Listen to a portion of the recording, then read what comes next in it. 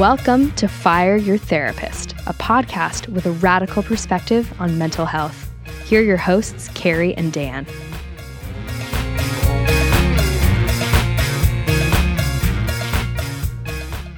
Welcome to Fire Your Therapist. On today's show, we're going to find out about Carrie's alter ego. Which one? Whichever one comes up first. The others will just have to take a pass this week. You only get one. I only get to have one right now? Yep. How do alter egos work? How do they work? Yeah, I mean, do they talk to each other and decide which one's going to come out? Who knows? Who knows? Who knows? This is your topic, Daniel. I don't know what I'm getting into. I think I have to check in and say, you brought this to me saying you wanted to talk about it this week, and I don't know where we're going with it, but I trust you. Danger zone right there. Anytime anybody says the sentence, Dan, I trust you. I don't know where you're going, but I trust you. That's I think you're trustworthy enough. Sign.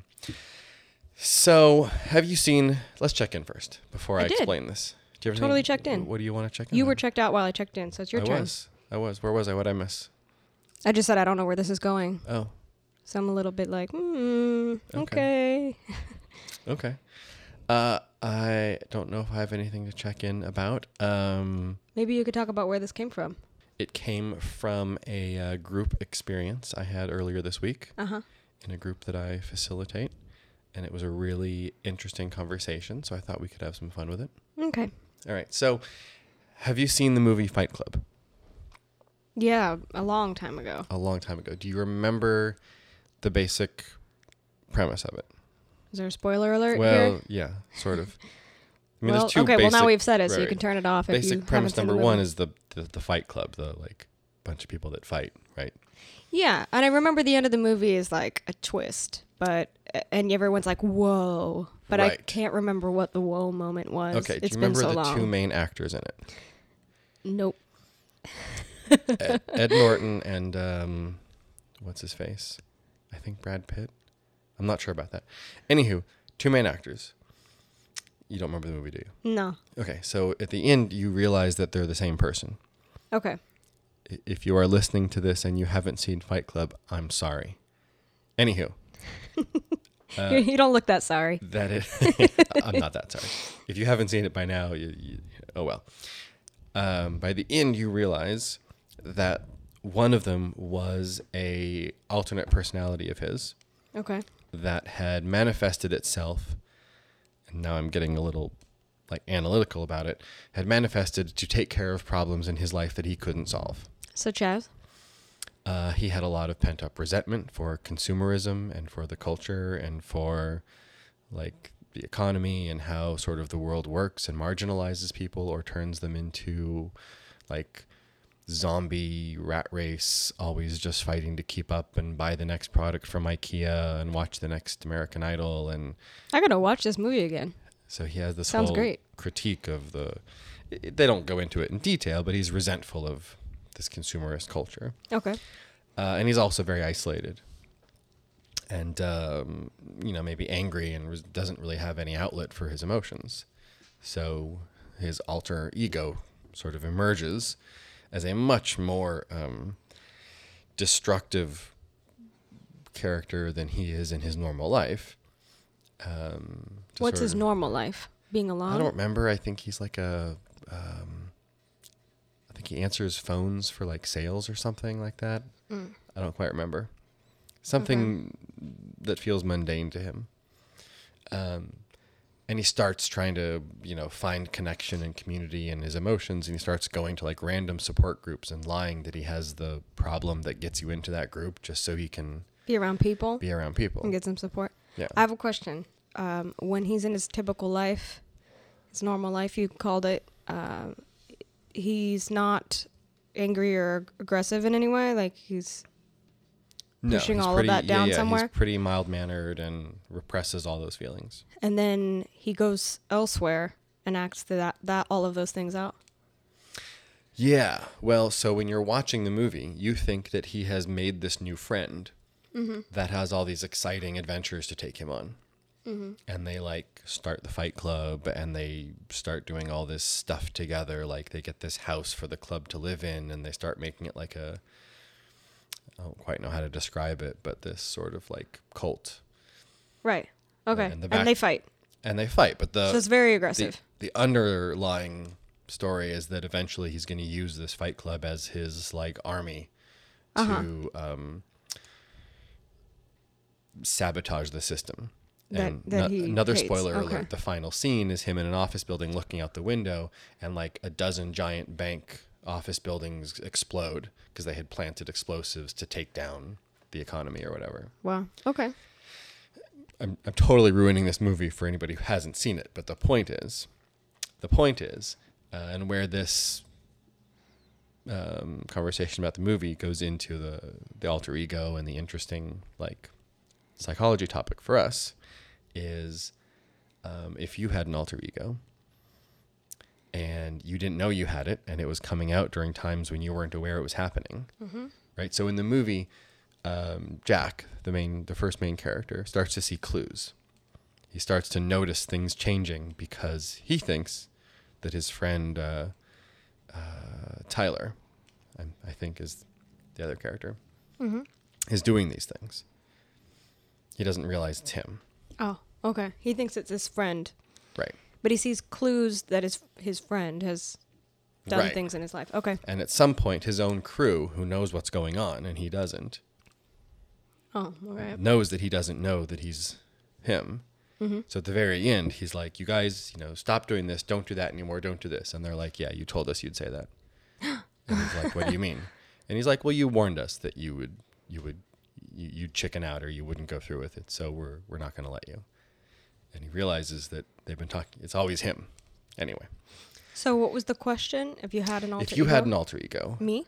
Sure. Okay. Or anybody. Well, I don't want to put you on the spot, but then again, I do want to put you on the spot.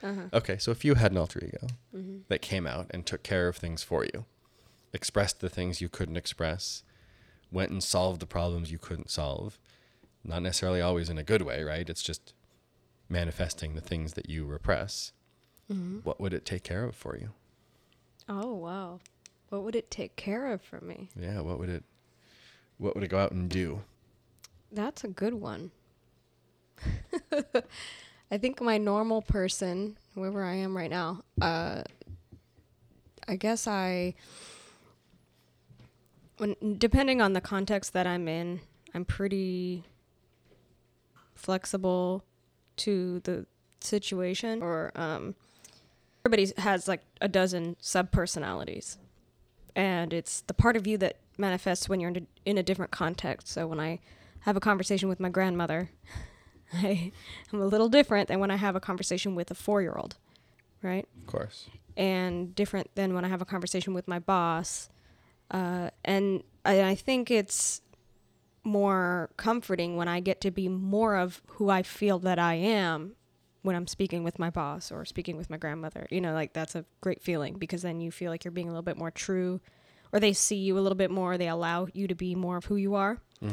I don't know if there's any situation that I've ever experienced, and I don't know if this is what you mean, but I don't know if there's ever been a situation where I've been so not true to who I feel I am that I would need an alter ego to come out and do that for me. But now that I consider it, there are a few people I might talk to with a different voice or different personality. Gosh, that would be fun. I'm thinking of the possibilities. You want to know what would that alter ego take care of for me? Sure. I mean, I don't know. Have you considered this question? I have. Do you have an answer? Yeah. Can I hear it? Well, it's a really personal question. It is a personal question. Yeah, I have to consider it. I think, and you probably know me enough to know this already, but I spend a lot of time trying to determine what's needed in a situation and as best I can package myself to show up as the thing needed in that situation. Yeah. And I think sort of maybe like the character in the movie a little bit, but because I definitely know at times when I have drank a lot or otherwise sort of disconnected my sort of typical day-to-day self from how I show up in the world. I get a little more destructive, a little more belligerent, a little less polite. So I think that would definitely come out in my alter ego. So someone who's a little less controlled? A lot less controlled. Mm-hmm. A lot more ambitious. Uh-huh. I think probably anything from speaking at conferences to picking up girls at bars to who knows what. Like I'm certain my alter ego would be extremely ambitious and arrogantly confident. Now that you say that, I think I know what my alter ego would do for me. So I have the therapist disease, or I had, and I'm a recovering person with a therapist disease. If you don't know what that means, it means I was groomed in my childhood to be a caretaker, so to speak, or to, take care of other people's feelings. And I learned that and, followed the path that most people with this disease do. They go to school to become a therapist. And then you realize everybody has this thing. They're all caretaking all the time. So once I started to recognize that, then I started to recognize the areas in which I was caretaking. And then you start to recognize the areas in which you are caretaking, but you don't want to. And then you have to make a choice. Well, do I continue on this route to become a therapist and do that the rest of my life? Do this thing that I'm actually really good at, which is take care of people's feelings or help people with their feelings, whether you're taking care of them or just listening or whatever you're doing. Or do you decide, I was made into this person and I don't really like that, and maybe I don't want to do this the rest of my life. And so you take the other route and you decide, I'm never going to do this again. And I was, I was groomed to become this thing, but I don't have to be. So there are people that I'm very careful around their feelings because I realize that they either don't have the resilience that I do, or they're in such a fragile state all of the time that I kind of want them to have a sense of a security around me when I know they don't have it anywhere else. That's something that, I don't know, I just feel useful or whatever. I'm talking about like friends and family and stuff like that, not necessarily when I'm seeing a client, but maybe with someone who I'm not necessarily purposed to help change. See what I'm saying? Mm-hmm. So if you're not coming to see me for psychotherapy and you came to me with the intent of, changing or growing or becoming more self-aware or whatever, and you're just in my life, I might caretake you a little bit more. But I think my alter ego will go tell those people off. They would probably say everything that's on my mind. But I don't think that that's useful either. But if I had another side of me, now these are people like I think of someone who's very oppressive. And I know that they're oppressive because they either have an issue with power and control, or they've been hurt somewhere in their past. And so naturally my heart goes out to them. But I think if I had an alter ego, they would probably voice the things that are true about them. Like the part of me that analyzes people would just be very vocal. Like, okay, so you're oppressive because when you were a kid and, and like go into like my assumptions, I guess. Right. And care less about, how that impacts them. Because isn't that the idea of an alter ego, is there's no repercussion really? Right. Or not one that you're aware of. I mean, that would be nice. At the time, because to you, you're unconscious of it. But that would be nice. I think my original framing of the question of what would it take care of for you might have implied that it was supposed to be positive. It was supposed to be good. Mm-hmm. And I think it isn't necessarily. It's really just the expression of the unexpressed. Yeah. Whatever. Well, there's a part of me that does want to express when I see something true about someone. But I'm not the owner of all truth. I don't know the truth about everybody else. I'm sure there's always a context to support. But when I feel like I do have access to the context, like let's say that I know someone has been, severely harmed in their childhood, and now today they're acting, in a certain particular way that is announcing to me that they were harmed in their childhood, and I actually already know that happened to them. but they're not acknowledging or they're not talking about whatever. Now, I mean, like, that's a really delicate situation. Yeah. But I imagine that I would have an alter ego who wouldn't care how delicate it is. Right. Right. I don't think the alter ego would be helping me out in those relationships in the future, but it would definitely, I guess, serve a purpose where I value transparency with the people that I don't think can necessarily handle transparency. Right. And it sounds like your alter ego wouldn't be too concerned if its truth wasn't actually true for the other person. Nope. Nope. Yep. Yeah, I think that's the question I wish I had led with. What would the embodiment of everything unexpressed look like? That's because that's where we've kind of headed. So there's sort of an offshoot question to this, which is maybe more rhetorical, but we could talk about a bit.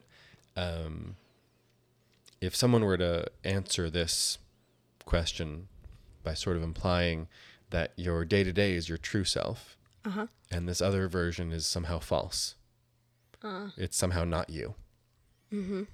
What do you think of that? What do you think of that distinction? The sort of true self, false self? I believe in false selves to a degree when I think it's being put on, but I think I only agree with it when it's being put on consciously. So I've never met anyone who truly has an alter ego that they don't know about. You know, they have another self running around doing other things that they're unaware of. I've never personally known someone like that. So I'm not going to pretend like I'm an authority or have experience in that. But when I think about, how did you phrase it?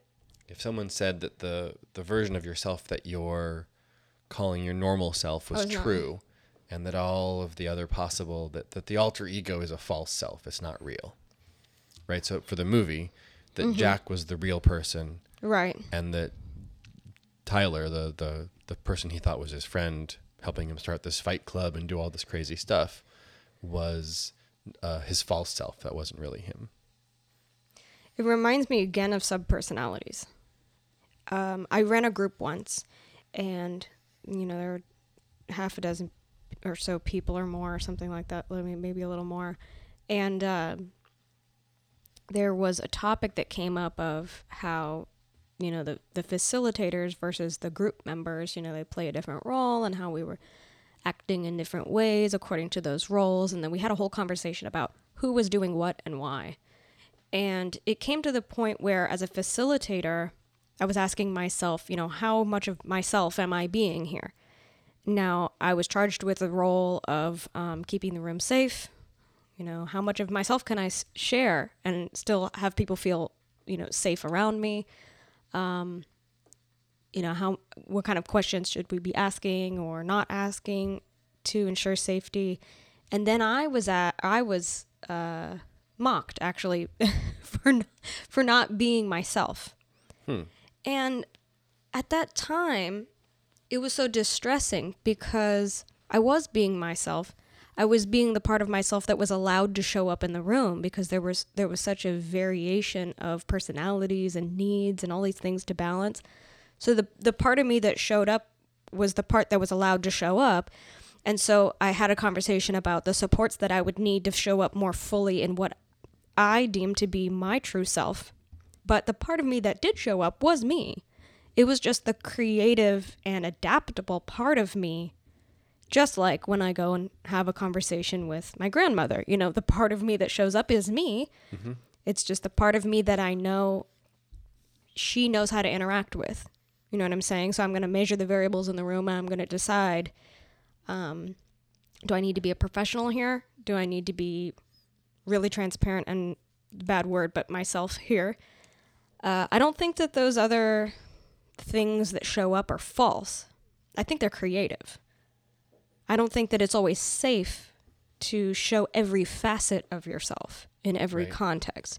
Right. So I think if you're measuring the context, whatever part of you shows up is true. But in the movie example, when he's completely unaware of this other part of him, I think the other part of him must be him as well. They're both true, in my opinion. Although, I know that there are contrived personalities in the world. I've seen them and experienced them and been around them. And it more of an act, I would say. And those, I don't know how true they are. Well, even if they are completely an act, whatever that means, how is that not the most strategic version of that person to come forward in that situation? Well, I think it depends, because I come from a performance background as well. So it pulls out a lot of things from people when you're going to go and put on another character and go and perform. So there's something about the intention of performing and manipulating. Right. I mean, think about the celebrities that have stage names. You know, Beyonce goes out and says that she's Sasha Fierce, and she's had interviews about it saying that that's a personality that the audience wants. So she becomes that for them. You know, it's like a very strong, sexy, blunt person who comes out and has this attitude that can't be controlled, and everybody goes crazy for it. So she goes, yeah, on the stage, I have to be Sasha Fierce. But she has a whole conversation about this character and this alter ego. Nicki Minaj does the same thing. She says she's got dozens and dozens, but when she has an interview, she talks about them as if they are hers, not as if it's something that serves her audience. She just says, oh yeah, this is me. I have this other thing. I have this other character called Roman. And when Roman comes out and she talks about it, Isn't that just a language semantic thing, depending on people's... I don't know, because there's an ownership of it being you, and then there's a non-ownership. And I think that matters too, whether you're counting it as yourself or not. Like, I could go play a character that I would never do in my real life. I would never act out in my real life because I disagree with the values and it's not true to who I am, but I have a job or to do or whatever, and I need to go be that person for now. And I wouldn't own that. Yeah. I don't know, maybe that's an outlying situation. No, it makes sense. I think I have the same response to that framing of true self, false self, because basically what you initially said was the context invites out what it invites out. And there might not be infinite possibilities there, but a context is going to influence what of us gets invited out. And so my stance on it, which is probably similar to what you just said, is that any of that part of us that would end up being that alter ego are just pieces of ourselves for which we have not yet found a context that supports and invites them out. Oh, yeah. I mean, maybe that. They shouldn't be invited out. I'm not saying I'm not putting a good bad lens on this, just that's what they are. They're pieces of ourselves that there is no context that supports them to emerge. What about it as a coping mechanism? Like, do I become, if I'm in the middle of the gay community and I have an opportunity as a woman to act more masculine, to be able to fit in with a specific group of lesbians, is that something that I'm doing in order to better cope with the context? Because it's expected?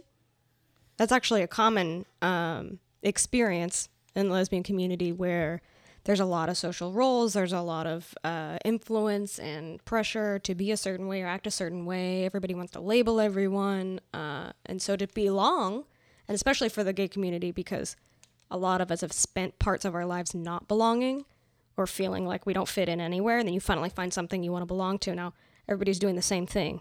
Yeah. Whether that's you or not, you walk down Santa Monica in West Hollywood, and a lot of the guys are wearing the same outfit and speaking with the same voice, but they came from the Midwest or wherever. But they found something that